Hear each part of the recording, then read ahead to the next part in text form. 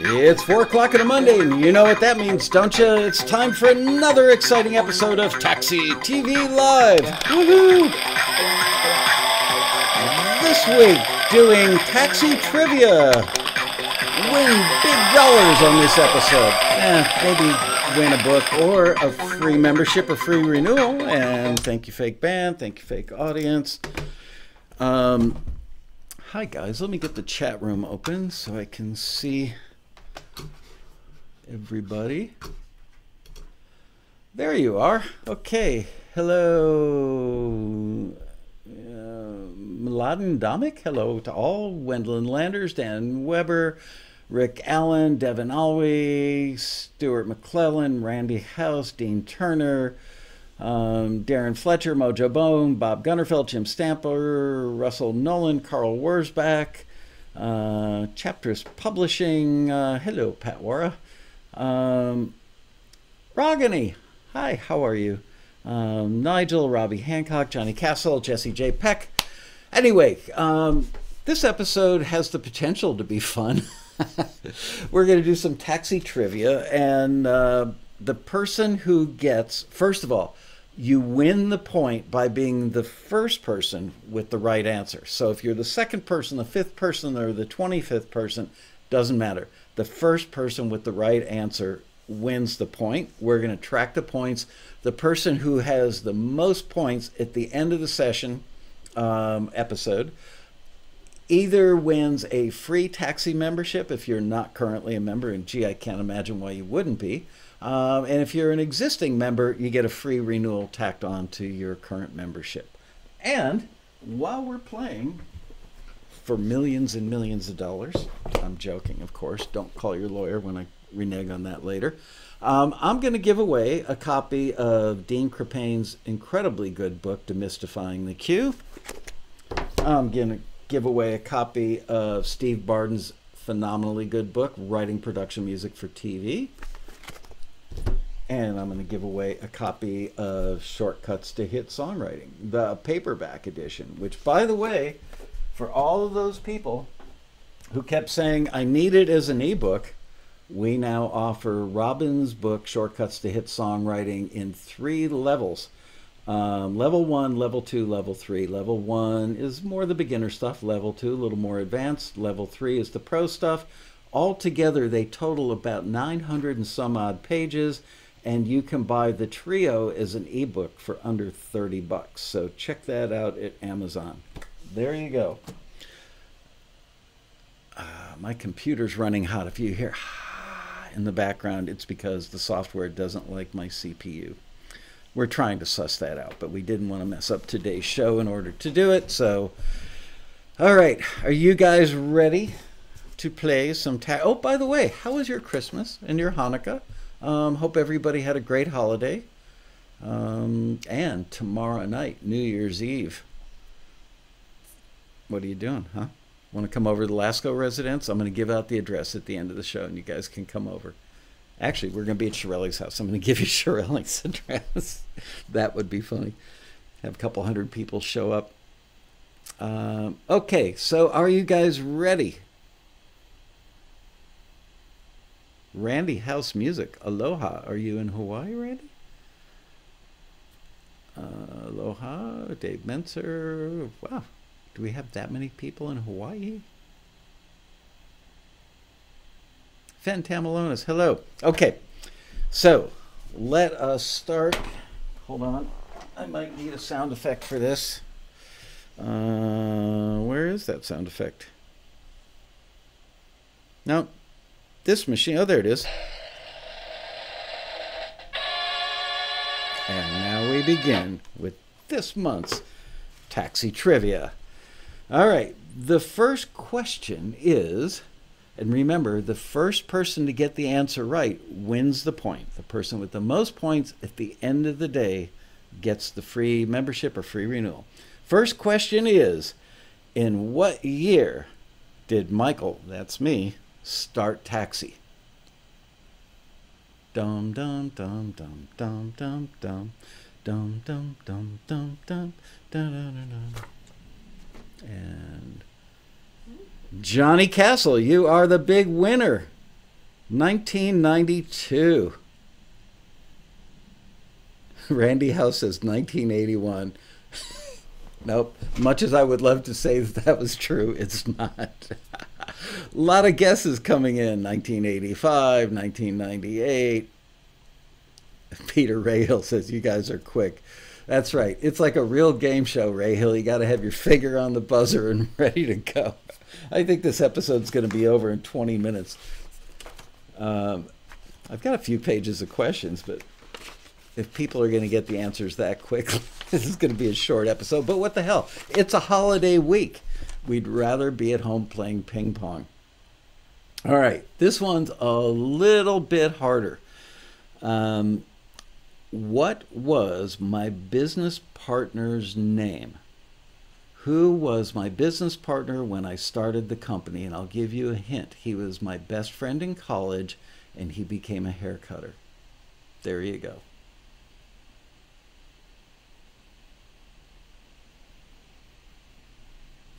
Don Felder? Nope. Ronnie? Nope.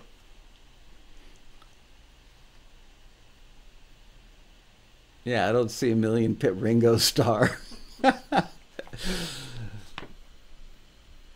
Wendy Lander says, I have no idea. Your best friend in college? That guy. Somebody's going to know the answer to this. RuPaul? No, that's my life partner. Not my business partner. Who was Michael's partner when I started Taxi? I bought him out about 10 or 12 years ago. Rob Shirelli? Nope. Bill, Phil, come on, somebody's got to get this.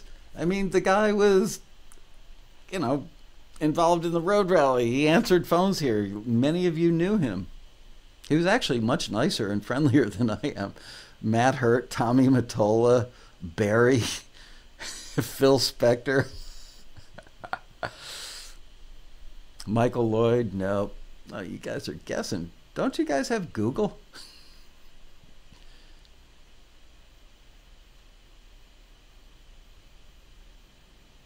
The man who gave me $100,000. No, actually, if memory serves, the company was founded on $60,000, and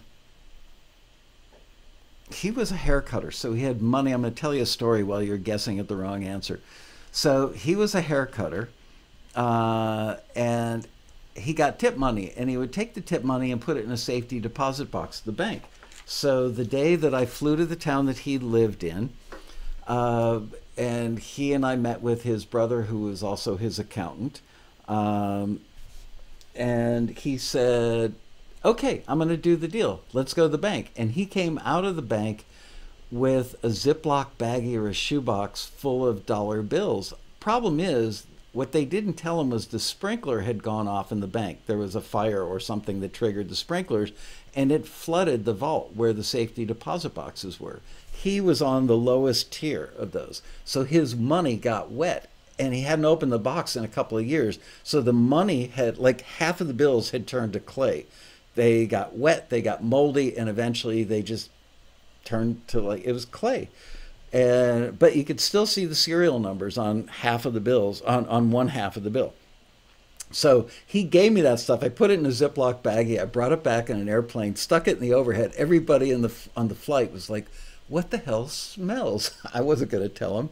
Anyway, when I took the money to the bank to deposit it, to open up the checking account for Taxi and make it a real company, the teller said to me, are you a drug dealer or something? It's like, oh yeah, I would tell you that if I were.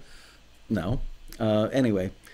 Yep. Dan Weber gets it correct. Oh no, Carl Wurzbach got it right. Above you. Michael Lederer. Correct.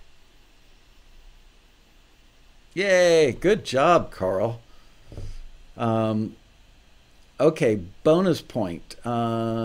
If you can guess his nickname that I have called him since 1972, I will give you Steve Barden's wonderful book, Writing Production Music for TV.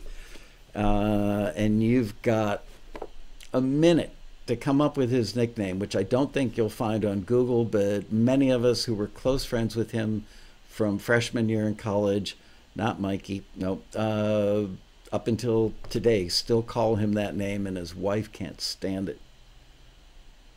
Leader, master. No, I'm not into any of that weird stuff.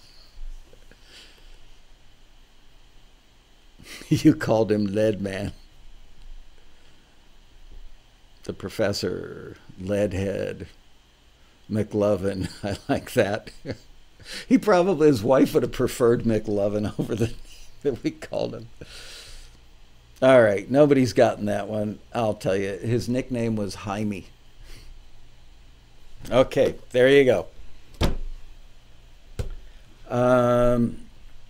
Ledbetter. No, but I had a sixth grade math teacher, a freshman year in college math teacher named Mr. Ledbetter. No, it was Mr. Roth. Mr. Ledbetter was my sixth grade something or other teacher. Didn't like Mr. Ledbetter. If you're watching the show, Mr. Ledbetter, you sucked as a teacher. Okay, we're on to question number 3. Wow, this is fun. Are you guys enjoying it so far? The show's going to be over in 15 minutes. All right. This one is easy. Let's see how quickly somebody gets it. Which Los Angeles suburb was Taxi first started in? I know, I ended a question with a preposition, but who cares? Which Los Angeles suburb was Taxi founded in?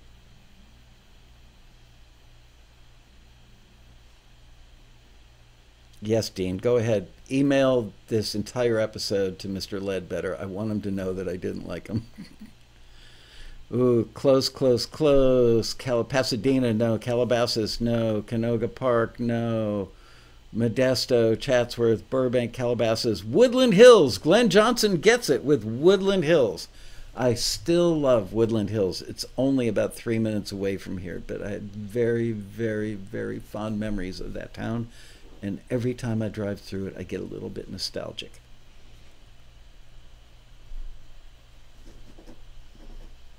Okay. And the next question, let's see. This one, all this stuff, I tried to pick stuff that's not really that obscure. I've probably mentioned it on the show at one point or another, and you know me, I've probably repeated myself 10,000 times. So the next question is, what type of building was Taxi started in? What type of building was Taxi started in?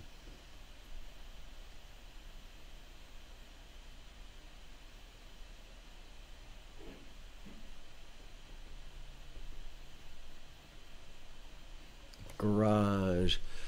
Eric Vargas Music gets it. It was started in an apartment. Eric Vargas, congratulations. That was fast. Dean Turner also got it, but you don't win anything, Dean, because you're a little slow on the draw there. Robbie Hancock.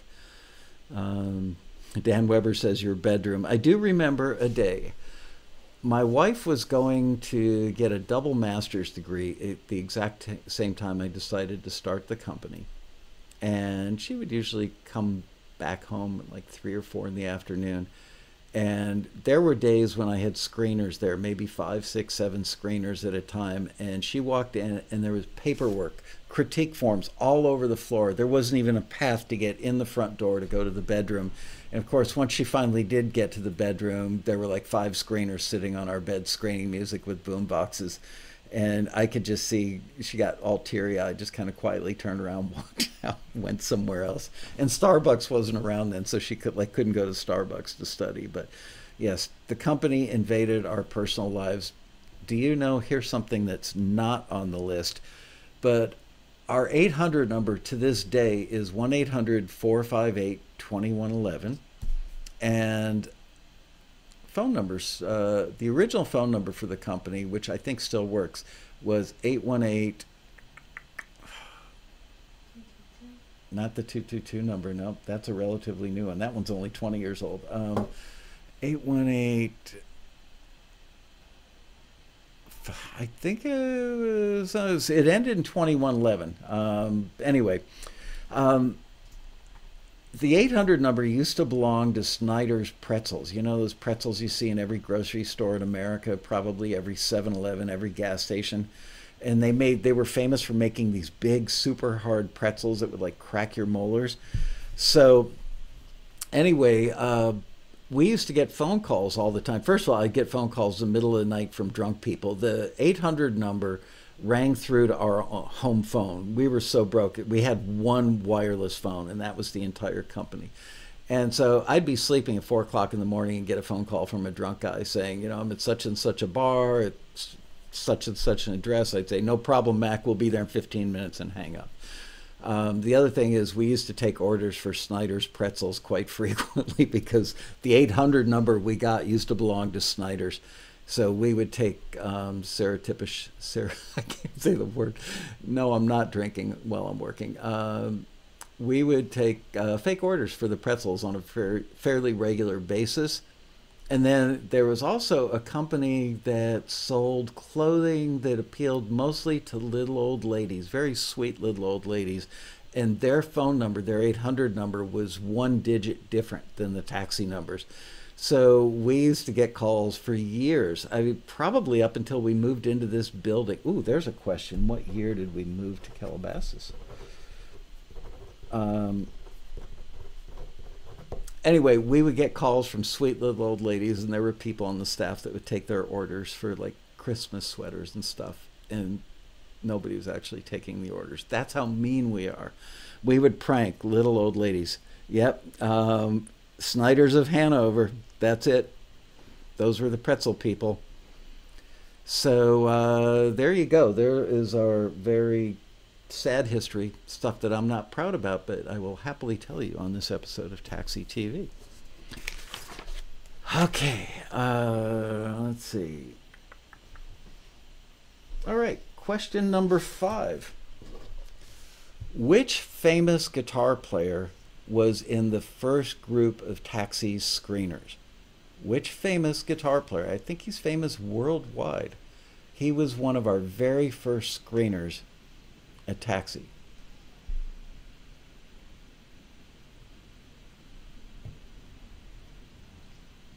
Wow, Brad Gray, you are so fast. Yes, it was Skunk Baxter of Steely Dan and Doobie Brothers fame. Unfortunately, Skunk, who actually loved Taxi, he was like this really big fan of the idea and was so proud to be affiliated with us. Unfortunately, he was famous for riding around in his pickup truck, and he called me one day and he said, dude, I don't think I can come to the office and sit there for hours and screen music, but I really want to do this. I want to share what I know with people. It's such a cool idea. Is it okay if I screen music from my truck when I'm stuck in traffic on the 405? And I said, no, not so much. But he literally wanted to put the cassettes in, because back then automobiles had cassette players, and do the screening while he was on the road.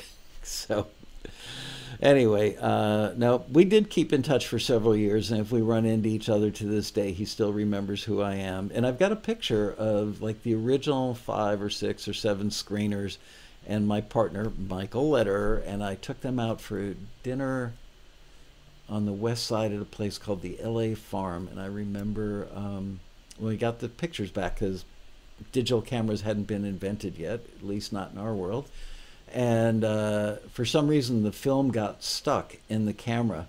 So we had like 10 different exposures of the screener dinner, all on one frame of film. So we never really got good shots.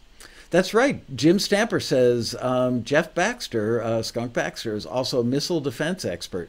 There's a video on YouTube.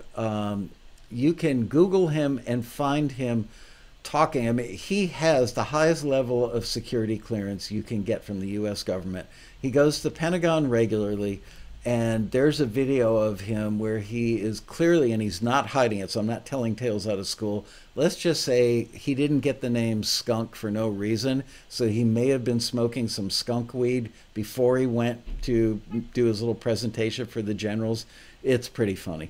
Got to watch it. So Google that sometime if you're like up really late and can't sleep and need something that it's not all that exciting, but it's funny for a couple of minutes. Okay, moving on to question number 6. What did we call the method of wrapping your lyric sheet and submission form around your cassette when making a submission to Taxi? I'll repeat that one because it's complicated. What did we call the method of wrapping your lyric sheet and submission form around your cassette when making a submission to Taxi?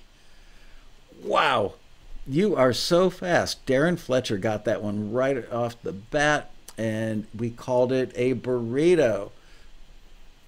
A lot of you guys got that one right. Good job, Darren Fletcher. Wow, look at that. All you guys are getting that one right.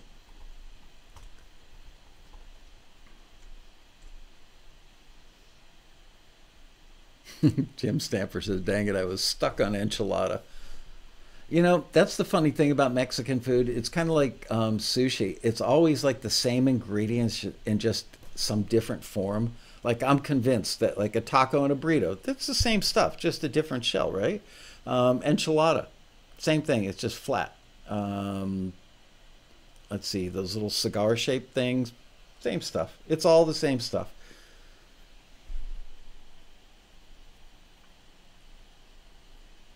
All right. Good job, you guys.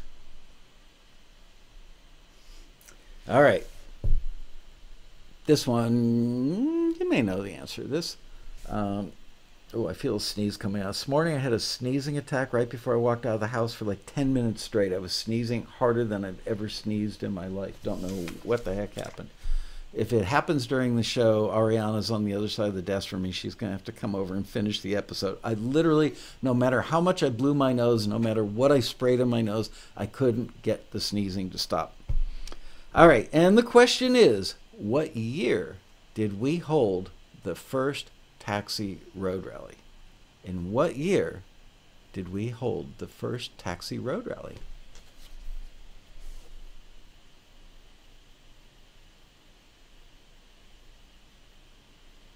Brad Gray gets it. 1997. How are you guys getting these so fast? Wow, good job, Brad. Other guys are close. There's a lot of 97, 99, 98, 96, 98, 95, 96. What year? Fen Malone, it says November. Good job, Fen. And you spelled it wrong. November. Oh, man. You guys crack me up. 1989, Russell Nolan. The company wasn't even in my head yet in 1989. Where was I in 1989?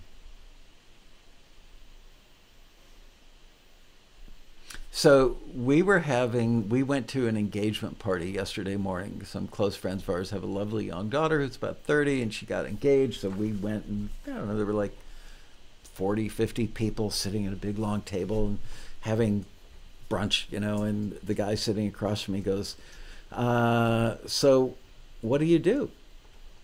And I said, I'm in the music business. And he said, wow, have you ever worked with anybody famous? And I said, yeah, let's see. And I rattled off a couple names. And I got to Crosby, Stills, Nash and Young. And he goes, who's that? And the guy had to be like 35 years old. He had no idea who Crosby, Stills, Nash and Young were. I was heartbroken.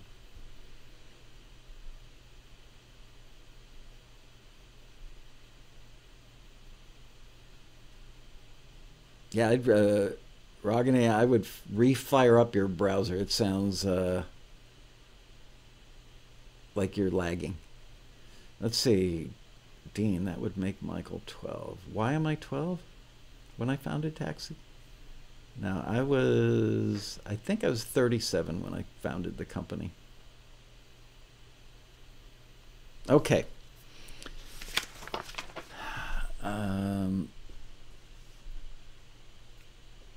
Carl Wurzbach says Crosby, Stills, Nash, and who? Okay, so we determined that the first road rally was held in 1997. What Los Angeles suburb was the first road rally held in?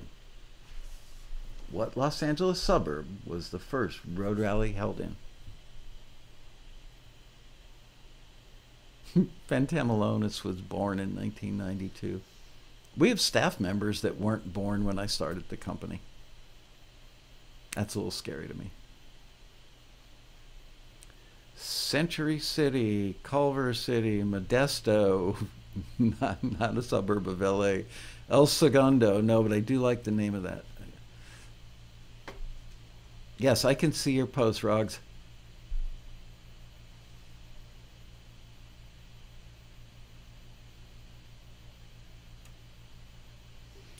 What Los Angeles suburb? No, it was a one-bedroom apartment. We did not hold the road rally in my apartment.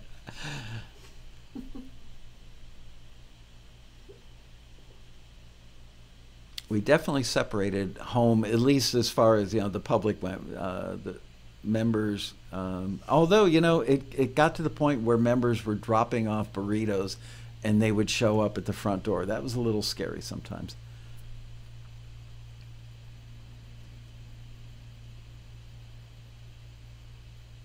Woodland Hills. I think Glenn Johnson was first on that. Glenn, you got it again, dude. Good job. Woodland Hills it was. Okay, now I'm going to add a bonus question. Which hotel in Woodland Hills did we hold the road rally at? Which hotel in beautiful Woodland Hills, California did we hold the first road rally at? And while you guys are Googling that, I will tell you that it used to be so much easier to put on a road rally because we did the entire event in one ballroom and it was 2 days long. So we just did like 4 panels on Saturday, 4 panels on Sunday, and at night we held an open mic in the hotel bar. The Hilton, Brad Gray gets it. I think he was the first one, right? Brad Gray gets it. Yep, the Woodland Hills Hilton. I think Johnny Castle. Oh, Johnny Castle might have gotten it first. Can you scroll up and check? Oh, no, you're right, Brad Gray. Brad Gray. No, you got it, Brad Gray. You're it, buddy. Good job.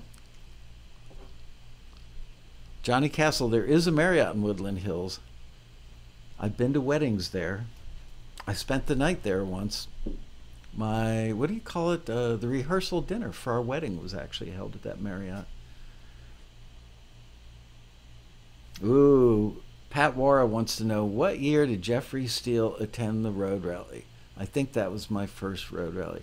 I don't remember. All I remember is the concert we did in the lobby at the end of the road rally, and he blew the doors off that place. I also remember looking over and seeing an entire flight crew. There were like 25 flight attendants from probably like Asiana Airlines, something, and they were Asian, young Asian ladies, and they were dancing and clapping like this. It was the cutest thing ever, and their little uniforms. They just looked so thrilled to get like a free concert in a hotel lobby. Dan Weber wants to know, will Prescott Niles ever join you for a show? Yeah, Prescott's actually been on Taxi TV. It's probably been a while. Maybe it's time to bring him back. Ed Busacker says, please check the burrito answers again. On my screen, I was first. I did. It was Darren Fletcher. She said she did, and it was Darren Fletcher. Sorry, Ed.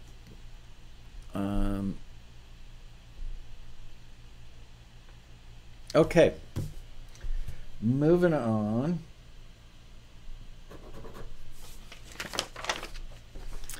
What was the name of the song Kenny Rogers got because of a Taxi connection that resulted in him having his first #1 single in 25 years? What was the name of the Kenny Rogers hit that was...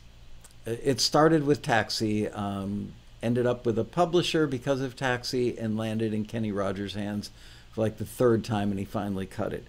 What was the name of that song? Whoa, man, you guys knew that one. I'm going to make sure. Not The Gambler. I think Fentamalonis got that one correct with Buy Me a Rose. You were the first. Good job, Fen. You may be young, but you're well informed. Okay. And riffing on that, who were the songwriters for that song? Who were the songwriters for Buy Me a Rose?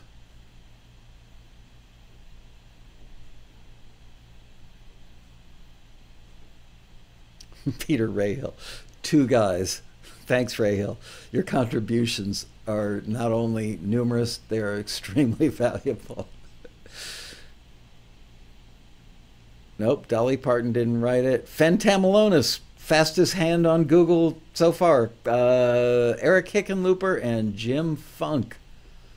Two of the nicest people you could ever want to meet. Not Jimmy Webb. I wish Jimmy Webb. I've tried twice to get Jimmy Webb to come to the road rally. The guy is booked like 2 years in advance. Really hard to get him. I know him. We've met. He knows all about the road rally. Well, I haven't talked to him about it in like 10 years because I finally gave up. Funkin' Hickenlooper. I know. It sounds like an accounting firm, right? Remember the TV show Laugh-In, where they always talked about Funkin' Wagdles, I think, encyclopedia or dictionary. Alfred Hitchcock and Molly Ringwald. No, Cass, I'm pretty sure they weren't the songwriters, but that was a good effort. Okay. Next question. What model year? And this one, by the way, no, I'm not going to give a book away yet. That one got one already, right? No, that one, nobody answered it. Huh? No one answered Oh, no that one question. answered it? Okay. Then this one, once again, is still for Writing Production Music for TV by Steve Barden. And the question is, so remember, the first person who gets this one wins the book and gets the point.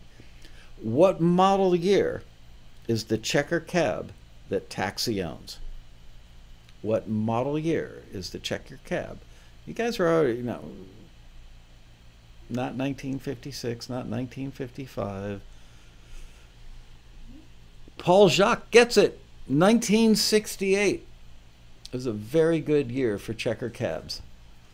Okay, and now I'm going to ask you a question that's not on my list, but it doesn't get any more trivial than this. So congratulations, Paul Jacques. You have won this incredibly good book. And you got a point. So now, let's see who can get this right. What tool do you use to change any of the body panels on a checker automobile? What tool can you use to change any of the body panels on a checker car, automobile?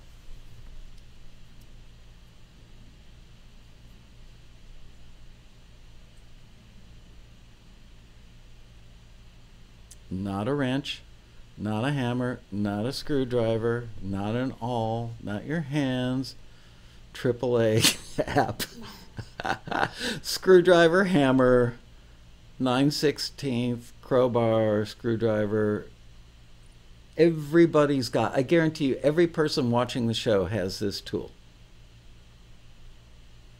And I'll tell you why that tool, why the car was designed that way. Pliers. Johnny Castle wins again. Pliers it was, and here's why.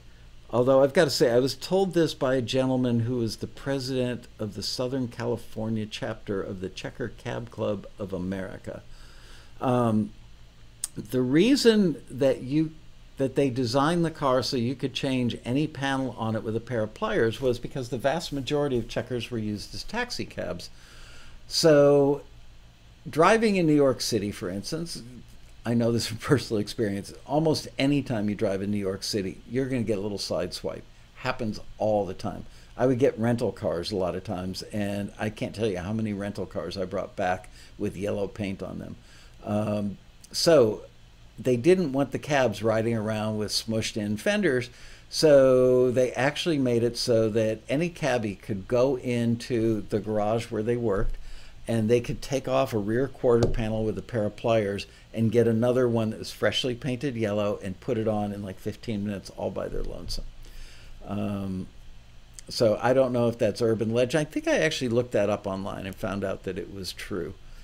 There's a great movie with Richard Pryor and somebody else, can't remember who else was in it, and it was a movie about two guys who worked at the Checker automobile plant in Detroit in the 80s, and they did a lot of partying. They were abusing a lot of inhalable drugs, if you catch, and I'm not talking like Bill Clinton inhalable. I'm talking about Richard Pryor. What did Richard, what? Blue collar? Blue collar, very good. Gene Wilder and Richard Pryor. Yep. In a movie called Blue Collar that was funny and depressing and had lots of drug abuse in it all at the same time. It's a classic. Just saying. Not as classic as Caddyshack.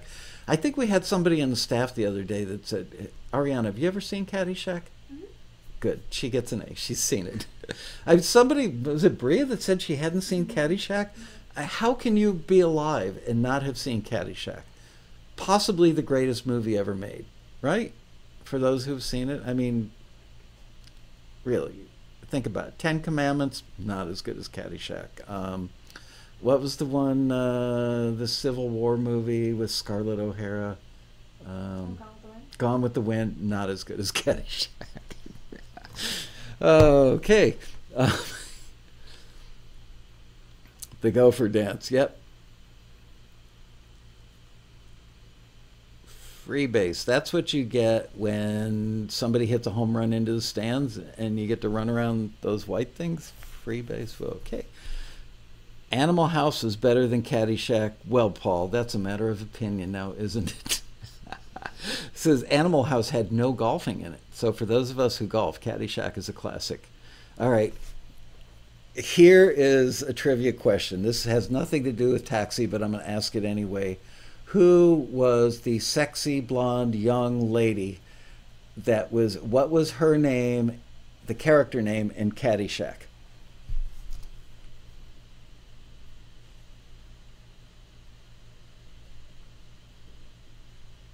She was the apple of Bill Murray's eye. The sexy young lady in Caddyshack. Cindy Morgan was her real name, not the character name. Cindy Morgan. And Google Cindy Morgan today, just for kicks. Not that I've ever done, but I've heard. Oh, Margot, you got half of it. Her last name sounds like something like, there you go, Lacey Underall. Sounds like pantyhose, doesn't it? Very good. Pat Wara gets that one. Lacey Underall. I don't know that Cindy Morgan was ever in another movie after that, but her performance in that film was spectacular. It was Oscar worthy. Okay, back to Taxi trivia. What was the name of the studio in which Michael started his career?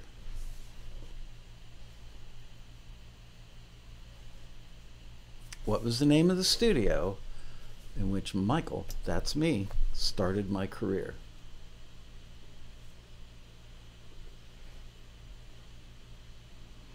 John Van Hout, music, gets it. Criteria, I'll even accept that less than wonderful spelling. What? Somebody got it first? Oh, Eric B got it first. I'm sorry. Sorry, John. Eric B right above you. He got it first. Yep. Criteria Studios, my alma mater. I love that place. I'm so proud to have started my career there. Worked with many, many, many wonderful people.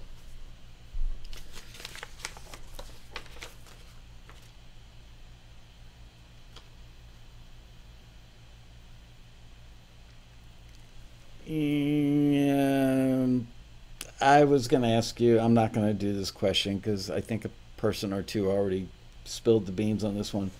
But this is, I'm just saying it rhetorically now. This is not for any points. It was in Miami, Florida. The sun and fun capital of the world, by the way.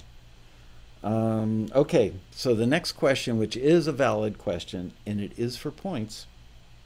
How old was Michael, meaning me, when I got that job? How old was I when I got my job at Criteria Studios in beautiful Miami, Florida?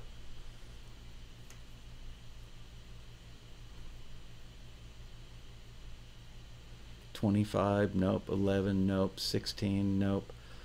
16, whoa. Slow down.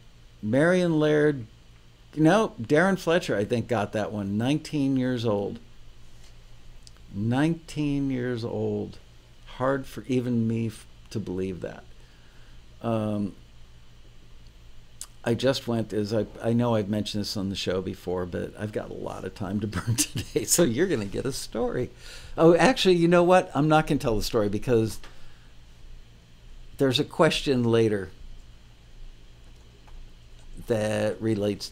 Now, I'm not going to say. How old are you now? I am. You know what? Let's see how many of you guys can get this right. How old is Michael Lasko today? You don't have to get it like down to the day or the hour. How old am I now? This is a valid question, good for a point.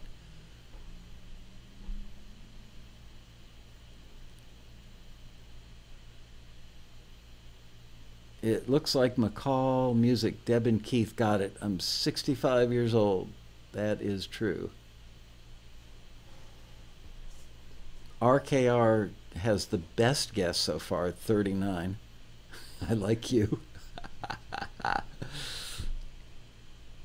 Yep. I'm 65, so I have been in the industry. Do the math on that. Is it possible I've been in the music industry for 46 years?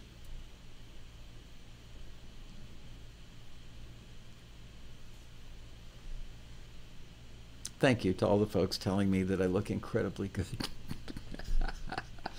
You should see when I take the mask off and the wig. It's hideous under there.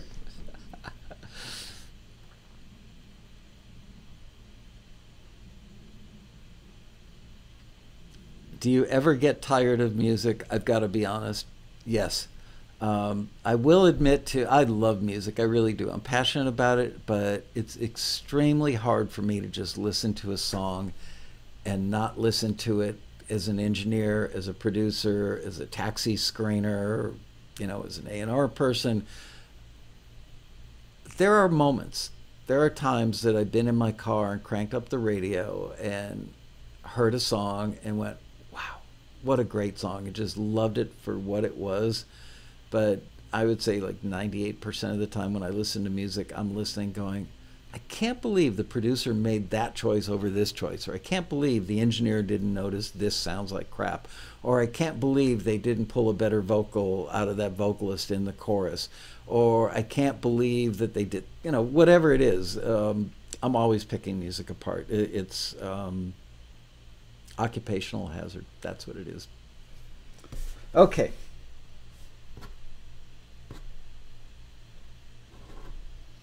You ready for another one? Because I know I am. What was the first album that I got a gold record for? What was the first album, the first record that I got a gold record for? And Ariana, you're going to have to watch the list carefully in this one because I'm going to reach back in my backpack and grab myself an Advil.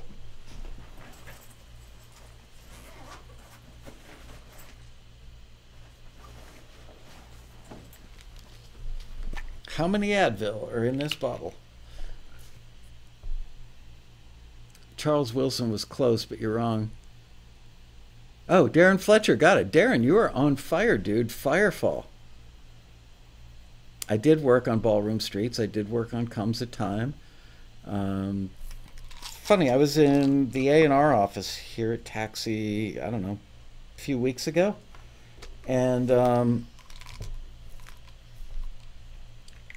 we were searching for something and found two albums that I worked on that I had literally forgotten. There's a band called The Reds and another band I can't remember from the UK. I just don't even remember their name. But I want to say the Reds were from Philadelphia. And Mike Thorne was producing them, if I remember correctly. He was the guy that did Tainted Love, and he actually tracked me down and asked me to engineer that record. And as much as the guys in the band were sweet, and I enjoyed working with Mike Thorne, but I got to tell you, it was the most boring record in the world to work on, and here's why. Is Mike Thorne, the Tainted Love guy, had a synclavier. For those of you who know what a synclavier is, a very fancy and expensive keyboard-driven sampling device back in the day. And so even though this band, I hope I'm not confusing them with the other band from the UK, but I think it was the Reds from Philadelphia, Mike Thorne producing, and they had a great vocalist. The bass player played an upright bass. Mike Thorne sampled every drum, every note on the neck of the upright bass, and basically the entire record came down one wire into the patch bay and onto the tape machine, a track at a time from the synclavier. It was lifeless, cold, boring, and the poor guys in the band would just sit there in the control room like trying to stay awake, and I could just see it on their faces. All they wanted to do was go out in the room and be a band and play. But nope. Wow, Charles Wilson says, yep, I remember them. You might be the only guy that bought that record, Charles. I didn't remember them, and I worked on the record for months, if I remember correctly, and I still had totally forgotten about it until like 6 months ago.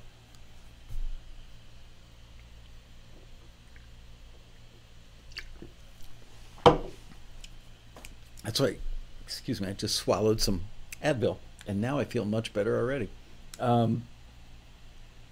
Yeah, all music. It's funny. I can go, like, I look at it like once or twice a year, and every now and then something pops up on there and go, oh, I can't believe that they just found that out now, and I can't believe I didn't remember working with that band. The X-Files use that? They use what, a synclavier or the band The Reds? WrestleMania, the soundtrack? Gidget at the Beach? What the hell are you guys talking about? Anyway, okay, moving on.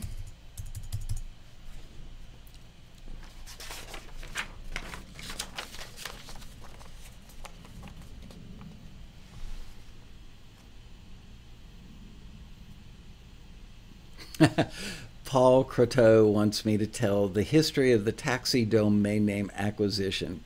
Looks like I got it in 1995. I did get it in 1995, and you know what? It's actually kind of a cute story, so I will tell you. And I'm going to make it longer than it needs to be because I've got a burn time. I was doing like a taxi get-together at a place in the North Shore of Chicago in a store called Gand Music, owned by a guy named Gary Gand. It was kind of like a Guitar Center size and style store. And so many people turned out to hear about Taxi that the fire marshal wouldn't let us stay in the store. And this was like January of 1995, maybe February. And if you've ever been in Chicago in the wintertime, it was friggin' cold, like impossibly cold. Anyway, some guy in the crowd says, well, let's take it out to the parking lot, man. I got a pickup truck. You can stand in the back. So I stood in the bed of this guy's pickup truck doing my little taxi seminar for a couple of hours, and my phone, I had a flip phone back then because that's all you could get. I could feel it vibrating like crazy in my pocket. So when I finished up the speech or whatever, I look at the flip phone, and it was a guy named Michael who was calling me over and over and over again, like 5 or 6 calls, desperately trying to get through to me. So I call him back. He had done, we only existed on AOL under keyword taxi at the time. And if I remember, Michael was the editor-publisher of Fender Frontline magazine, and it was a quarterly magazine, and I wrote articles on how to record guitars for Fender Frontline magazine. As a matter of fact, they gave me a really nice Strat and a really cool little Tweed amp for doing that once. So I was very grateful, and I still have them both, so thank you, Fender. Anyway, this guy's calling me up, and he goes, there's this new thing, and it's called the internet, and you've got to have an URL. I was like, what the heck are you talking about? What do you mean, an URL? He goes, it's a URL, and you've got to have one. And I said, well, what is it? And what, like, I knew nothing. And he said, no, you've got to get an URL, and it's got to be taxi.com. And I said, okay, well, can you just use your credit card and get it? I'm flying home tomorrow, and I'll reimburse you. And he goes, it's not that easy. Somebody else already owns it. And I said, who? And he goes, well, you're lucky. The guy who owns it lives in Los Angeles. So I think I actually flew back that night because it sounded really important. So I think I flew back on a red eye. Next morning, I find out that the guy who owns it is an 18-year-old who works at an ad agency on the west side of Los Angeles, and they had a client called Takeout Taxi that was kind of like Grubhub or something back in the day. So I got the kid's number because I could see his registration for the domain name, and I called him up, and I said, hi, my name's Michael, and I want to buy your domain name. I will give you $500 for it. And at the time, I think Taxi had $2,200 in the bank. We were always just like barely alive financially. Anytime we'd get a $300 check, I'd run right to the bank with it. Woo, we got money.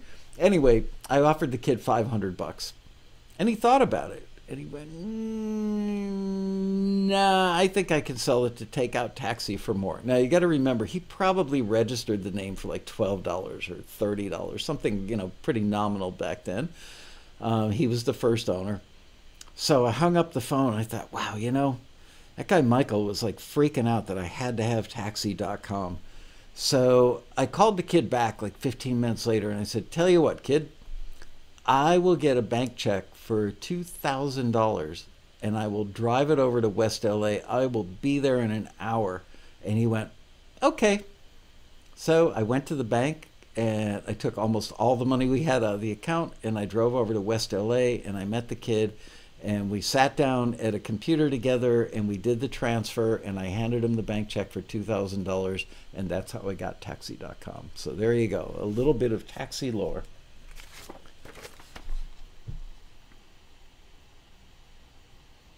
Yep, that was a good move. It's worth more than $2,000 now. Okay, on to a next question. Dan Weber wants to know, when did I start advertising in music magazines? Right from the get-go. Literally, I would spend almost our entire budget on advertising. I would take out those ads you see in the right-hand column. They're like, I think they're called a third-page tower or something like that. And I remember they were about $800 to $1,100 a pop, depending on which magazine you were in.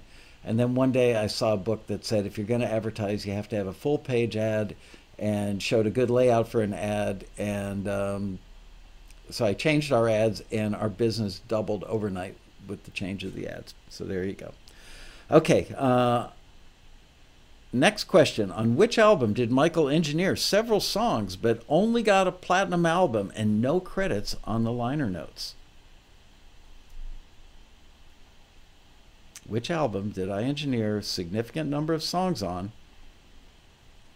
but nobody, myself included, from the engineering department, as it were, no engineers, no assistant engineers, no studios got a credit? It looks like Justin Mather gets it right with Rust Never Sleeps. Neil sent me a platinum album. Yep, that was Neil Young. He sent me a platinum album. Maybe Warner Brothers sent, I don't know who, and never did I get a credit. I just recently got the gold record for that because he didn't send me, or they didn't send me a gold record. So I actually found a place that you had to call up and show that you were actually on the record, which was hard to do considering I had no credit. So I had to take a picture of the platinum record with my name on it in order for this company to make me an official gold record with my name on it. Oh man. Beatles White Album, yeah, that was it. I engineered that sucker. I wish. Here's one. I don't know that anybody will get this one right, but I want to challenge you because so far I've made this too easy. How many cubicles are there in Taxi's screening room? How many cubicles are there in Taxi's screening room? Do you know, Ariana? She doesn't. I only know because I had to pay for them.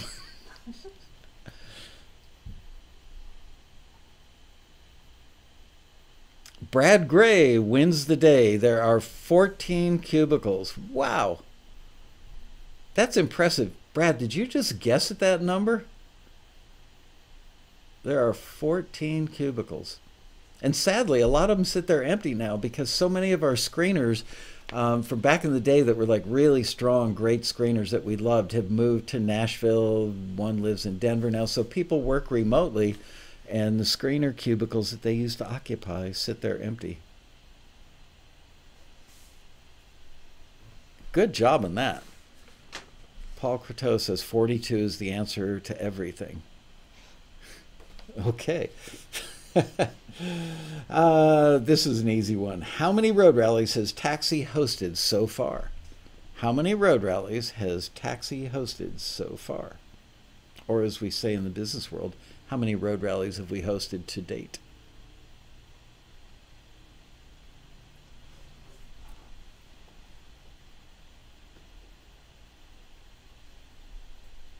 Looks like Darren Fletcher wins another one. 23, first guy out of the gate.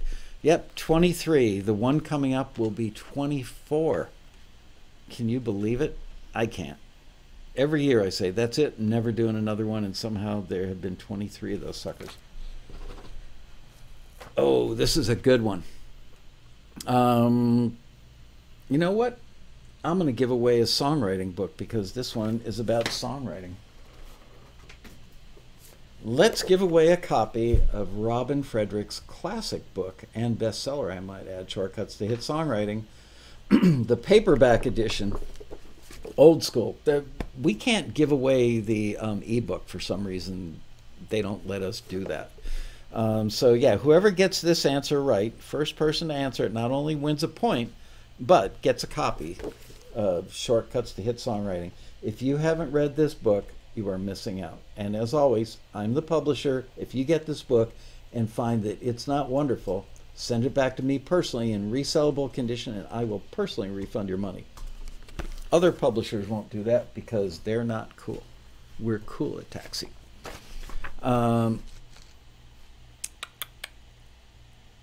Okay, the question is, which famous Motown songwriter was a Lifetime Achievement Award recipient at the Taxi Road Rally? Which famous Motown songwriter was a Lifetime Achievement Award recipient at the Taxi Road Rally? This one's so easy. Randy House wins it. Lamont Dozier. That's funny. The first two people who got it right, Randy House and Ann House, was the second person to get it right. Are you guys housemates? Sorry, I couldn't resist. Any chance for a corny joke, and I will take it. I got to tell you, that was one of my favorite interviews at the Road Rally. That's right up there with the Ken Colley thing. And Jonathan Cain, for that matter. I really enjoyed both of those a lot. By the way, the Taxi newsletter just came out today with some great new photos that you guys haven't seen from the Road Rally yet. But yeah, Lamont Dozier, you know, I said to him, where do you get the ideas for your songs? And he said, it's as if God opens up the top of my head and just pours them in there. And you could tell he absolutely meant it, and I believe him. He was such a special guy. A couple days before the rally, my wife and I went out to dinner with Lamont and his wife. And the whole time, I was like a kid in a candy store. He's just...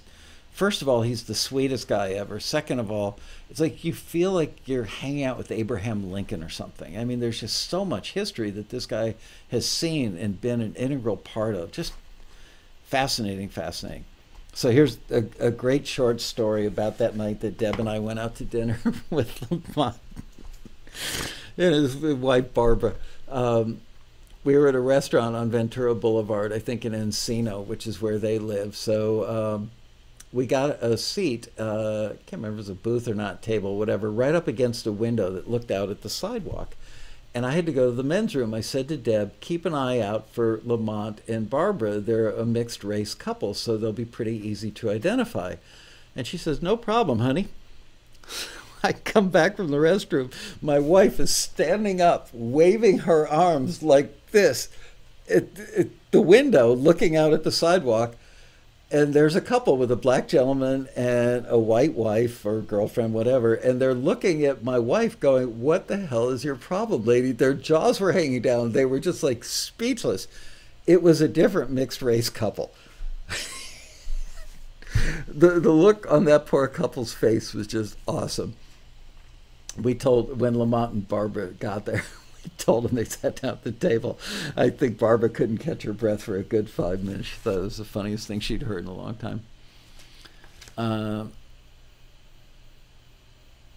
Margot Malia Music says, hello, I'm totally new to Taxi. It took me 20 years to sign up. It's never too late. That's right, Margot. We're glad to have you aboard. Excuse me, I'm glad that you joined. hang out on the forum, forums.taxi.com, and get to know your fellow members. They will be the greatest resource that you will have. Okay. Which member, this next question for a point, which member of the band, was also an honoree at a Taxi Road Rally?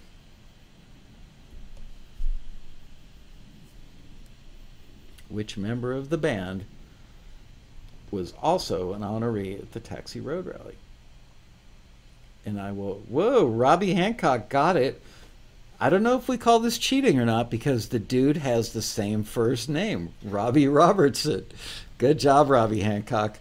I got to tell you, I was a little nervous. He was incredibly easy to interview. It was really easy. When you're interviewing somebody live on a stage, you have to really absorb their answers. You can't just like let them answer and you're thinking about the next question, because if you don't hear what they say, you may not be able to come back with a comeback or a follow-on question. So you really have to pay attention. So with one ear, you're paying attention to them. And with one of your eyes, you're scanning your other notes and trying to decide in the moment, okay, based on the way he answered this question, should I go to the next question on my list or should I jump down 3 questions because that's more apropos? So you're doing all this calculus in your head while you're interviewing. Robbie Robertson was so quick and so interesting that he totally screwed me up, man. I was nervous to meet him anyway. He's one of the few people that I've ever had on that stage that I didn't have dinner with. I didn't know him beforehand. I didn't have dinner with him. So like the first time I met him was like 3 minutes before we walked on stage. And I've got to tell you, the entire time I was doing that interview, I started out thinking, wow, I can't believe I get to interview this guy. 5 minutes into it, I thought, I look like an idiot up here, and I hope he doesn't realize that I'm totally butchering this interview. Afterwards, he walked up to me backstage and gave me a hug, and he said, that was one of the best interviews I've ever done. Thank you for asking such good questions. So you know what? Even an old veteran like Robbie Robertson doesn't know it when the guy interviewing him has totally blown it. So there you go. Yes, he is Canadian. Great guy. Okay, moving on. You've got to be a really old Taxi member or one that's been around for a very long time to remember this. What was painted on the chest of the fully naked guy who stood up in the ballroom at the road rally? Yes, a guy actually stood up at the road rally. We weren't at the Westin yet. We were still at the Renaissance Airport Hotel on 96th Street in Los Angeles. And in the middle of like an A&R listening panel, some dude stands up in about the 10th row center section, and he's stark raving naked. I mean, not even socks, totally naked.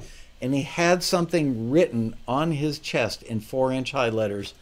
We've got photos. I was going to dig out a photo, and then I remembered if I held up the photo, it would be like pornography because there are parts of his body showing. I love you, Michael. No. He did not have I love you, Michael painted on his chest.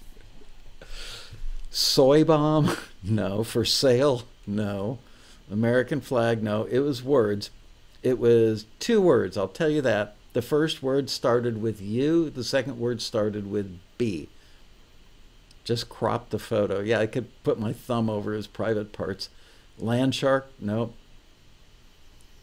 Somebody had to be in the room that day. Of course, everybody was in so much shock, they probably didn't even notice what was on his chest. Seriously? Up yours? That would have been awesome. None of you A&R people sign me. Up yours. Useless bum. Wow, Dean, I should almost give you the point for coming up with that one. I don't think anybody's going to get this one. I'll tell you what. I will dig out that photo and put it in an upcoming underbottom. Nope. I will put it in an upcoming tag. Or maybe, you know, I don't know if we can take his photograph and put it out on social media. I would obviously black out the important stuff. He wasn't arrested, but our sound guy at the time looked like the guy on the Bounty paper towel thing. He was like a big lumberjack kind of guy with a beard, big dude. And the sound guy picked picked this naked guy up over his shoulder and carried him out like a log over his shoulder with his private parts flapping around in the wind. And I remember seeing women on the aisle of the ballroom going like, ew, when the guy was being carried out of the ballroom. It was gross. It was just plain gross. Anyway, it said unknown boy. And you know what? He's still unknown because I don't know that we ever figured out what his name was.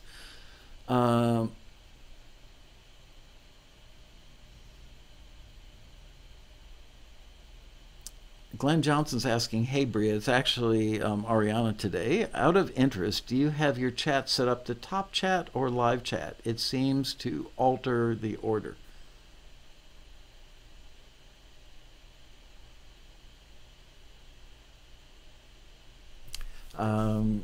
What's your best and worst experiences working with favorite artists of yours? You know, that's a whole other episode. Let's get back to questions. All right, this one I've talked about numerous times on the show. Ariana will know the answer to this because she and I were just talking about this, I think, like a week or so ago. Which single song does Michael think is the best performed, engineered, and best produced song of modern musical history? Which single song does Michael think is the best performed, engineered, and produced song in modern music history? Darren Fletcher gets it. Asia by Steely Dan. Wow, you guys actually pay attention when I say stuff on the show? Yep. Asia. Love that. And if you're not extremely familiar with the song, listen to it about 2/3 of the way through. Steve Gadd actually hits his sticks. I think he was like crossing over and whacked his sticks in time, and they just left it on the record. Barbie Girl, yes, that's my second favorite one. And what's the other one that I love so much? Friday by Rebecca Black is among my favorites. And Baby Shark, that's another one that I listen to incessantly. I just love the vocal on that one. Not Adriana, Ariana. But we only try and associate with people that have similar letters in their names. Adriana was here last week. Adriana Lisette was here with her daughter, who was adorable, and brought me lemon cookies. She was a sweetheart. Asia by Greasy Pan. There you go, Cass. All right. This one should be easy. And it's extremely rare that we ever give out a screener number, so consider yourselves lucky. Who was screener number 12?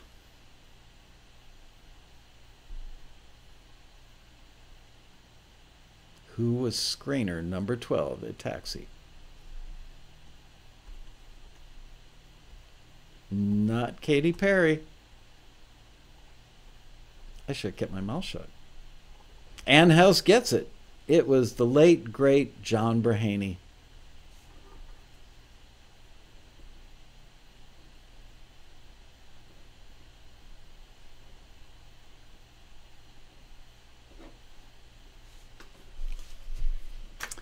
Okay, this one should be fairly easy.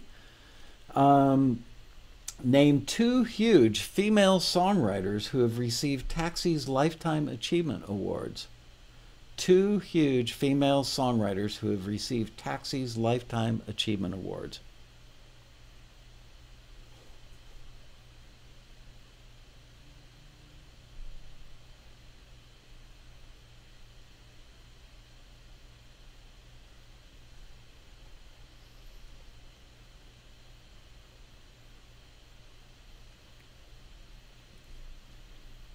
I'm keeping my mouth shut. Some of you are close. But you gotta have two. Gotta have two to take the prize. I will tell you, Katy Perry was not one of them. Do you guys ever remember seeing Katy Perry at a road rally?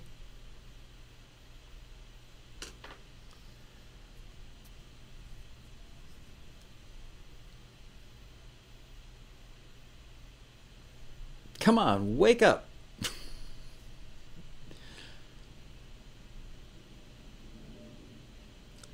And House wins another one. even though she slightly misspelled the first name. Cara DioGuardi and Diane Warren. That's the correct answer. And if you don't know who Cara DioGuardi is, look her up.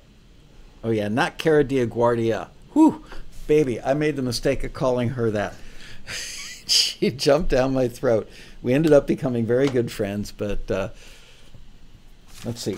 Do I have time for another story? I don't know. Okay, quick story. So I'd heard of this young hot songwriter named Cara DioGuardi. I was at the then called Kauai Songwriters Conference, I believe, or Kauai with a K, not Hawaii, which it now is. And I got invited to this thing, and they asked me if I would moderate a panel. And I think it was like a listening panel, or maybe it was the A&R panel. I don't know. Anyway, so I think I'm trying to get the order of events that day correct. Anyway, so I go in and I'm announcing who my panelists are. And no, that's the wrong order. Sorry, I'm butchering this story. I've been known to do that as well. Okay, so I'm walking by the pool, the hotel pool, and I see an attractive young lady in a bikini at the pool. And I glance. That's it. Just kept walking. No big deal. And about 20 minutes later, I got invited to a luncheon. Chris Christopherson was there, and they had a private luncheon for industry people and Chris Christopherson. And it was in a relatively small, like, mini ballroom kind of thing at the hotel. And they had like buffet style set up. So I'm standing in line waiting to get my hotel chicken, and the young lady who was out at the pool was either in front of me or behind me, and she's wearing a bikini top and like a kind of see-through wraparound thing on the bottom. And I turned to her, and being the jerk that I am, I said to her, "Oh, you didn't get the memo? It's dressy." She just looked at me like, "You are such an ass. Shut up." She did not like me. And about an hour after lunch, I was moderating the panel, and in walks the young lady, now fully clothed, and she was Cara DioGuardi, who was really starting to take off as a hit songwriter then. I think her first hit was probably, she had a Kylie Minogue hit very early in her career. Not early in her career, but that was her first early hit. So she had that one and several others under her belt. And I introduced her as Cara DioGuardia. And she stood up and looked at me and she said, "Listen, if you're going to moderate the panel, you should at least be able to pronounce the names of your panelists correctly." It's like, oh man, I was so embarrassed. But that was her revenge for me making a snide remark about her being dressed a little informally at the luncheon. Anyway, we talked after that, and it took a little while, but we became very good friends, and I still count her as a good friend, and I know how to pronounce her name correctly now. So thank you, Cara, for setting me straight. What year? Boy, if you guys don't get this one, what year did Taxi start broadcasting Taxi TV episodes?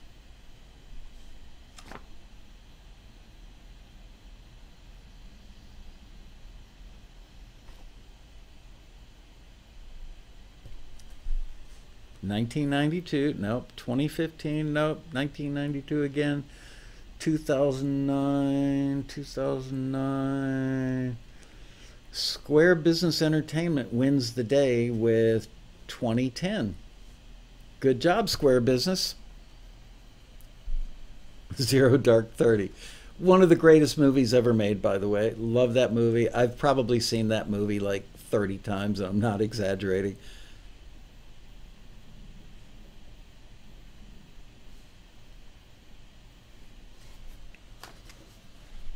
Okay, a related question. What video broadcast service did Taxi TV start broadcasting on?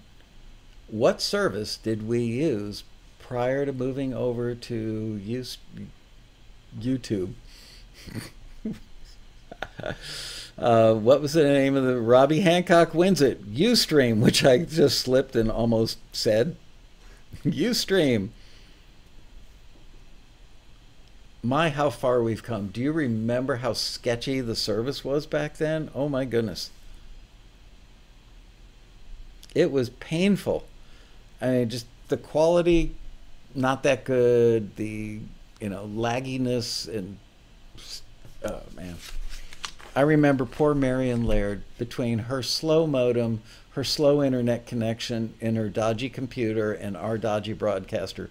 Poor Marion was always like about an hour behind on everything. I felt for you. My heart went out every episode for you. This one's so easy. What is the name on the clap machine Michael uses on Taxi TV? This one right here. That one. Yeah, there you go. Looks better when I don't cover my... Actually, probably looks better when I do cover my face. What's the name on the other side of this baby that makes... Oh, somebody got it all right. That song. Yep. Ryan Harmon Music gets it right with iCarly. There you go, iCarly. Priceless piece of gear. They don't, this one has tubes. Now they're solid state and they don't sound that good. Okay.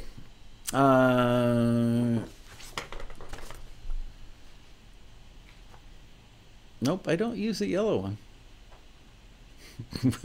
Dan Weber says we are now officially taxi nerds. Yes, you are. But I'm the chief taxi nerd, so there you go. This one I mentioned on the show recently, probably a couple times right before the road rally. Which part of our 1968 Checker cab did we have to get repaired prior to this year's road rally? Which part of the 1968 Checker cab did we have to get repaired before this past year's road rally?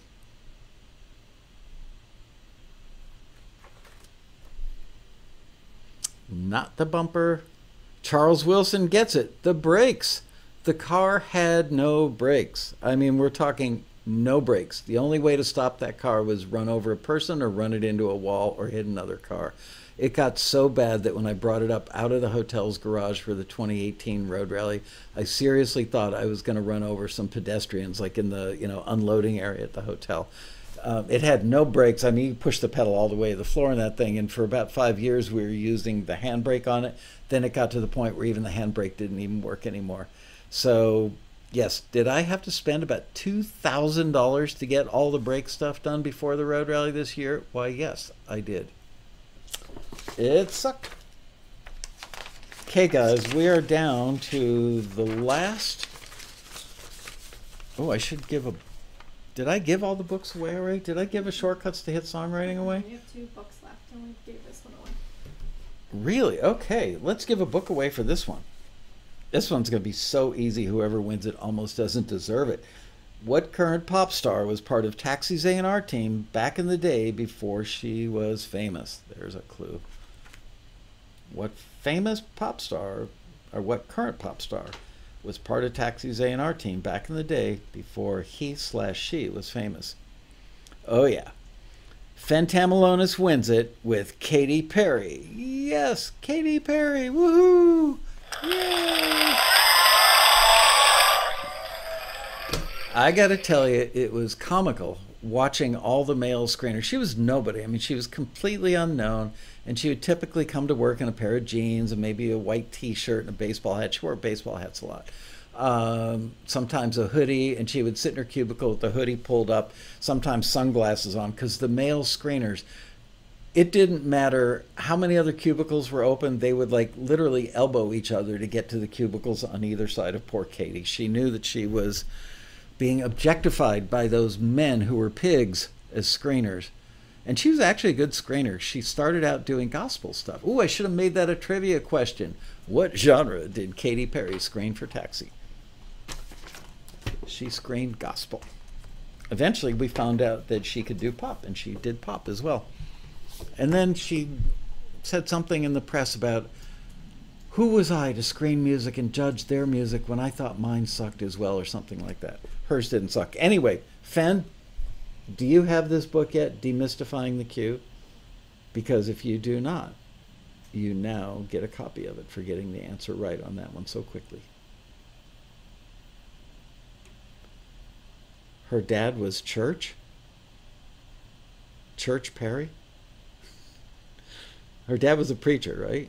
I think both of her parents actually were ministers. Okay, Fentamilonis, you get a copy of Dean Crepane's amazing book, Demystifying the Q. You will love this book forever. It's an awesome book. Incredibly good book. I've actually read it twice and I loved it both times.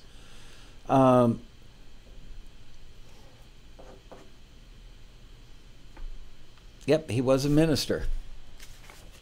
Okay, moving on.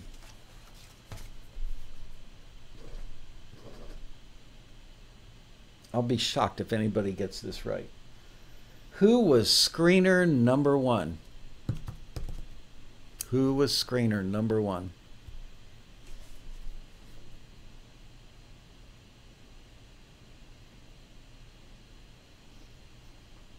Margot says, I am losing, but I'm learning.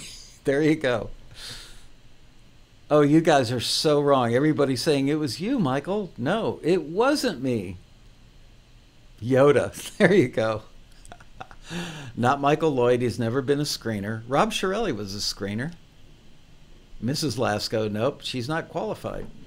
Although I've got to say, she has been doing an incredibly good job and has demonstrated more patience than any person I've ever met getting our new website stuff launched. She's been project managing that, and she's been doing an amazing job. Frankly, it's been wonderful for our marriage as well. Lesson learned, don't hire your wife to do project management on software stuff. Matt Hurt, nope. Not Michael Leder, not Mrs. Lasko, not Rob Shirelli, although Shirelli was in the initial group of screeners.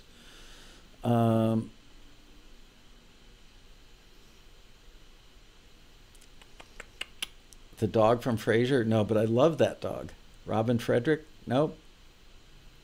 Carl Wurzbach says, the website is something else, nicely done. We are currently working on the stuff that the screeners deal with now, their view of what they do. Darren Fletcher.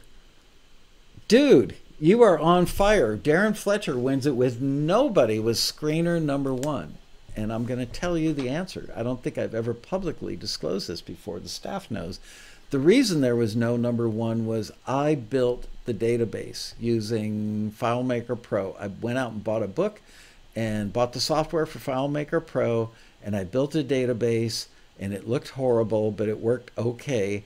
And when I tried to set up the screeners and assign numbers to them, I blew the first record. I hit the enter button on the first record, even though there was no name in it. And I said, oh, screw it. I'm not going to go back and figure out how to edit it. So screener number one was blank.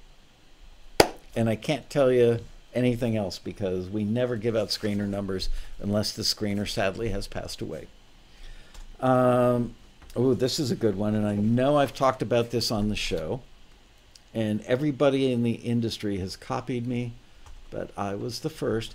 Which company did Michael borrow the phrase broadcast quality from? Which company did Michael borrow, in other words, I stole it, the phrase broadcast quality from?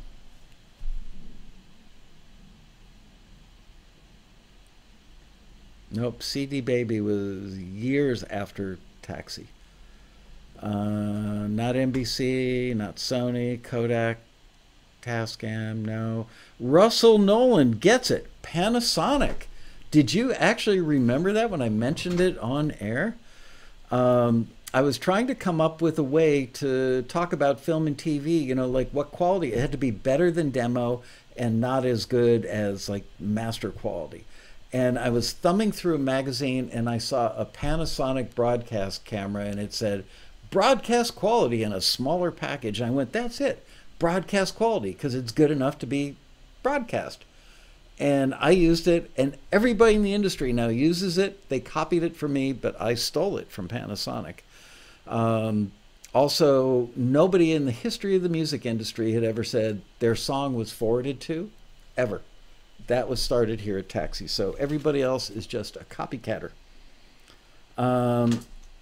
Here's a personal question. How many children does Michael have? And these are the ones that I know of, okay? Just the ones that the ones that I've paid for college for. Let's put it that way. How many children does Michael have? Wow, you guys are good. Darren Fletcher, 4. Good job.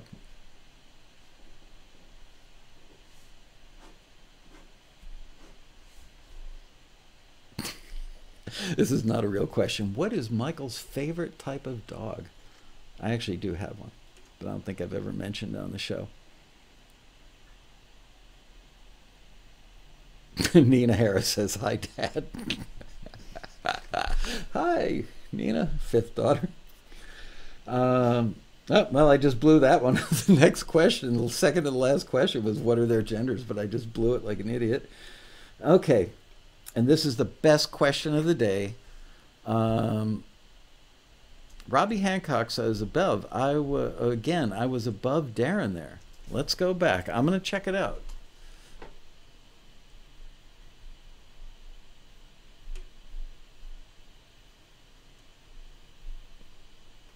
Maybe we both missed it. No, I'm looking at my screen right now, Robbie, and it's Darren Fletcher, followed by Square Business Entertainment, followed by Robbie Hancock.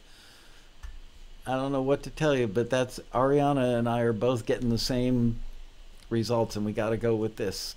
I know you're not a cheater, dude. I know you. I know you would never do anything untoward, but it's what's showing up on our screen. Okay, the last question, which notice we've got 2 minutes left in this super fun episode that we have all enjoyed. Which famous male engineer / producer did Michael, meaning me, kiss on the lips and cause Eric Clapton to fall off his chair laughing? Which famous male engineer producer did Michael kiss on the lips and cause Eric Clapton to fall off his chair laughing? I mentioned this on the show. I think I mentioned it at the Road Rally during the Ken Colley interview. And I recently saw this guy for the first time in like 40-some years. And we were enjoying a good laugh together, remembering the moment. Yeah, you guys are pretty quiet now, ain't ya? Whoa. Oh, it's because I scrolled up.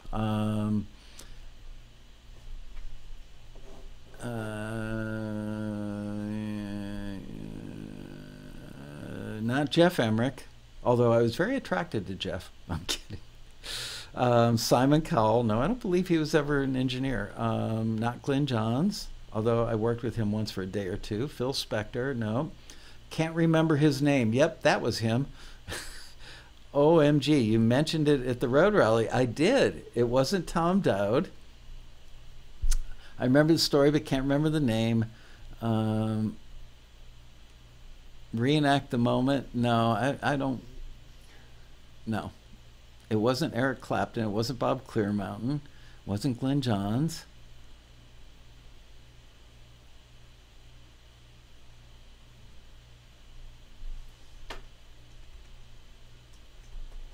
Frank Simzik? No, it was actually Bill Simzik, but that's not the guy I kissed. But I knew Bill Simzik. He was the Eagles engineer producer. Used to see him pretty much every day.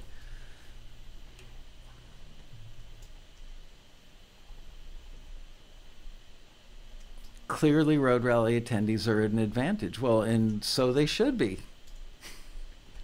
Alan Parsons? Nope. Bob Ezrin? Nope. Martin Birch? Wow, you guys know who the good guys are. Greg Ladani? No. Eddie Kramer? Boy, you're mentioning them all. Danny DeVito? Nope. Mutt Lang? No, he was a dog. Ed Cherney? No. Ed just passed away a few weeks ago. All right. Cry Uncle, let me know when you want me to tell you. Warren Hart. How do you pronounce Warren's last name? Hart? Hart? Huart?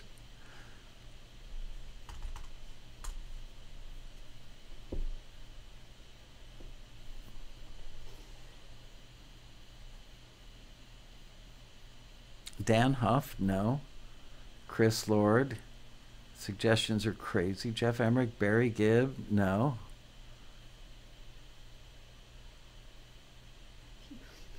Put us out of our misery. Rick Rubin, no. Haven't worked.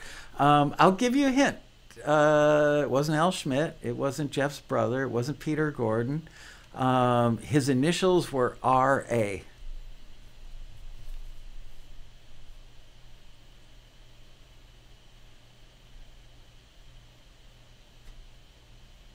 And whoever gets this one right wins a copy of Shortcuts to Hit Songwriting. Todd Rundgren, yeah, because his initials are R.A. Gary Katz, no. Arif Martin. Arif Martin was there. He was in the control room when this happened. I miss Arif. Robert Almgren, nope.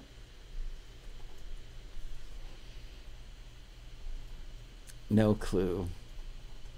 All right. Well, I guess nobody's going to win this book. I'll give it away next show or something. All right. Richard Alderson. Nope. It was Ron Albert. And for those of you who weren't at the road rally, and here, somewhere, I have a picture. Just for the record, I've never kissed another man.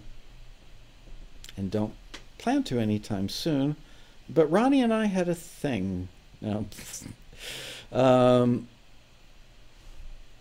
Where is my picture? Right, there we go.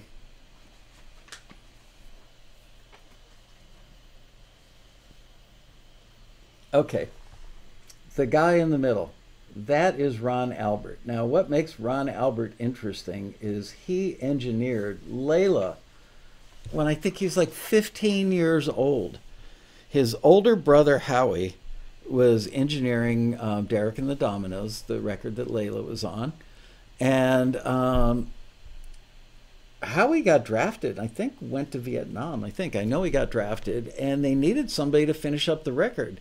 Ronnie was a kid. He lied about his age to get a job at Criteria. And he got picked to finish the record. So he engineered Layla. I believe he was 15, maybe 16 years old. So he was royalty at Criteria. Both of the brothers were royalty. And I was the lowest form of life on the totem pole at Criteria. And I believe I was working with the band Firefall. I was the assistant engineer on that record. Typically, the Firefall sessions would typically wrap up like between 10 p.m. and midnight. And Clapton, I'd worked with Clapton briefly as the assistant engineer on a record called There's One in Every Crowd. I didn't even get a credit on it because I was so new to the industry. I don't even think anybody knew who I was, but I worked for maybe a week on some of the sessions on stuff that went on There's One in Every Crowd. So the next time Clapton came back to Criteria, he actually requested me as the assistant engineer. Unfortunately, I was working with Firefall. Fortunately, the Clapton sessions were starting around 11 p.m. at night. So the guy who was one notch above me on the ladder at Criteria, a guy named Steve Gursky, who sadly passed away several years ago, Gursky said to me, "Hey, dude, here's the deal. I will go set up Studio C for you." Studio C was where I Shot the Sheriff was recorded. All the Bee Gees hits were recorded in Studio C. Eagles One of These Nights, Summer Hotel California recorded in Studio C. Great little room. Tiny room, but really good sounding. And Gursky says, "I will go set up the mics and everything, get all the headphones set up, everything. And when you're done with Firefall for the day, just, come on over and you'll be like the pro from Dover. You're good to go. Everything will be all set up." So I walk in the room, and rather than starting in the control room, I went right out to the studio to kind of survey the lay of the land and make sure Gursky had plugged everything in and that the cables were wrapped nicely and no trash around the room, that sort of stuff. And all of a sudden, Ron Albert hits the talkback mic, and he's yelling. At first, I didn't even realize he was yelling at me, but he's screaming and yelling into the talkback, "Who the hell plugged this stuff in?" And I didn't want to throw Gursky under the bus because I was a nice guy and Gursky was helpful. Gursky plugged stuff in the wrong holes. And I believe now in retrospect, and because he's dead, we can't find out the real answer, that he plugged in the wrong holes to make me look bad. I think maybe he saw me coming in the rear view. I know he wouldn't screw something like that up. He was better than that. Anyway, Ronnie Albert was so pissed off that he brought up Fader 1, which probably should have been his bass guitar. Direct box instead, it was like the hi-hat mic, and normally I think he would use track or Fader 2 for the kick drum, and it was something else. And he's screaming and yelling. And Clapton was sitting like 3 or 4 feet away from me in a chair with his black Strat, and he's tuning his guitar or noodling on it or something. And he looks up at me with this wry little smile on his face. He goes, you're not going to take that, are you, mate? And I went, I've got to. The guy's royalty around here. You don't screw with Ronnie Albert. And he goes, no. You can't take that from him. You've got to do something to disarm him. So now I was caught between, Ronnie Albert being pissed off at me and Eric Clapton basically handing me a challenge, and I was like 19 or 20 years old at the time. So I did the only thing I could figure out to do in a moment. I walked into the control room, walked right up to Ronnie Albert, who was sitting there at the console, and planted a kiss right on his lips. I think Tom Dowd was in the room. Arif Mardin was in the room. Maybe Howie Albert, the older brother, was in the room. I don't know. But everybody in the place just fell down laughing. And Clapton, out in the studio, literally fell out of his chair on the floor, holding on to Blackie, just laughing his ass off. So, yep, that was the only time that I've ever kissed a man on the lips. There you go. So, with that, do you have a total? I'm doing it right. You have one more question that you actually missed. I do? Yeah. What was... Oh, we have a bonus question. We could do the book, because we didn't do the songwriting book yet. This one, what well-known engineer producer? Okay, this is an easy one. All right, so Ariana showed me a question that I didn't ask, so we will give the book away. What? Oh, okay. All right. Wow, I missed a question. All right. So whoever gets this question right wins the book. Okay. And remember, for those of you who want a book, email your name and address and which book you won to taxitv@taxi.com. That address, one more time, is taxitv@taxi.com. And the question is, the last question, the bonus question, the one that I missed, was which well-known engineer producer is Michael's best friend and former Taxi screener? Which well-known engineer producer is Michael's best friend and former Taxi screener? Dum dum dum dum dum dum dum dum dum dum dum dum da da da da. Dean Kotaska wins it. It's Rob Shirelli. Yay! Good job. I will have to tell Rob, every year the Shirellis and Lascos get together for New Year's Eve and 4th of July. And so we will be, I think this year is Shirelli's turn to host it at his house. Every year I walk in, sit down, Rob goes, "What can I make you to drink?" "Nothing, Rob. Alcohol gives me a headache." "Come on, man, you got to have a drink. It's New Year's Eve." "No, thanks, Rob." Every year he spends like first 2 hours. "What do you want to drink?" "Nothing. I'm telling you now, Rob, if you're watching, nothing. I will take a Diet Coke or vitamin water or just regular water." Speaking of Rob, weren't we supposed to get his notes from his talk? I vaguely remember that. I'll look into that. I will ask him tomorrow night to give me those notes, and maybe I'll stick them in a newsletter or something. We'll figure it out. Thanks for letting me know.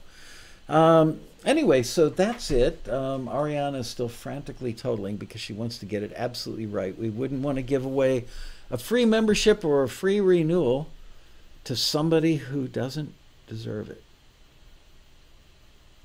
While she's totaling, why don't you guys tell me who's doing the most like insanely unusual thing for New Year's Eve? Is anybody like climbing, what's the bridge in Sydney, Australia, like the Harbour Bridge? Anybody climbing that bridge? Can I take the road rally on the road towards Detroit or Toronto? And the answer, sadly, Brad, is no, because we would have to charge for it. I would have to fly 100 different industry people to whatever city we go to and pay for like 4 nights of hotel for them. So 100 plane flights to Detroit, figure $400 a head from LA. What's that, 40 grand right there? And then hotel, like 150, $200 a night. Let's round it up to 200 a night to include tax and parking or whatever. So that's another 20 grand a night times 4 nights. So there's 80 grand. So we're up to $120,000 in expenses. We'd have to get a truck to bring all the taxi stuff to your city. You get the idea. It's cheaper to fly me out, perhaps. Do you know we actually get every year, because we say the road rally is free. It is. Every year we get somebody who says, well, it's not free for me because I got to fly out there. So unless you guys are paying for my airfare, it's not free. No, the event is free.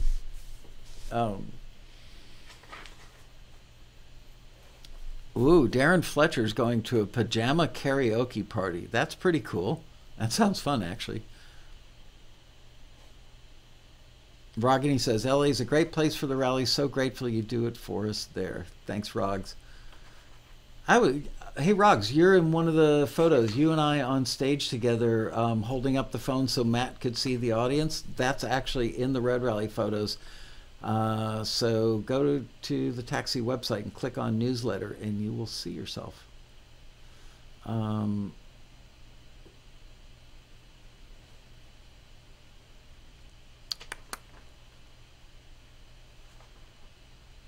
Wow, Fen Tamalona is going to National Fencing Division I tournament in Charlotte, North Carolina. I'll be competing in the Olympic trial. Won't win, but we'll have fun. Well, with an attitude like that, dude, come on, you could win. That is cool. I've always wanted to learn how to fence. And I don't mean like fencing jewelry. I mean like, fencing. Windchime says, you work so hard, Michael. Thank you. Thank you for noticing. Excellent show. Thanks to all who put it together. Thank you. LA is a direct flight from Maui.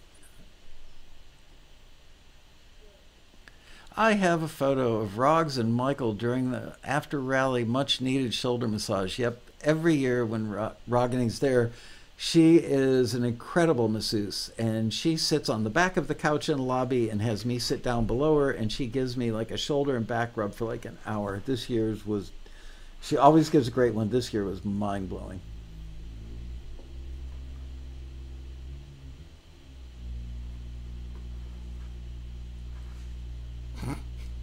You ready? Yeah. All right, Ariana's got the winner, and the winner is, hold on. And the winner is Darren Fletcher. Yay, Darren. Congratulations. You win giving me a back rub at next year's rally. No. Are you a current member, Darren? Because if you are, you get a free renewal. And if you're not, we will hook you up with a brand new, shiny, never been used taxi membership. Marion Laird says, happy belated Hanukkah. Thank you. Happy 6th day of Christmas. Thank you. Darren Fletcher, where are you? I think you're a member. I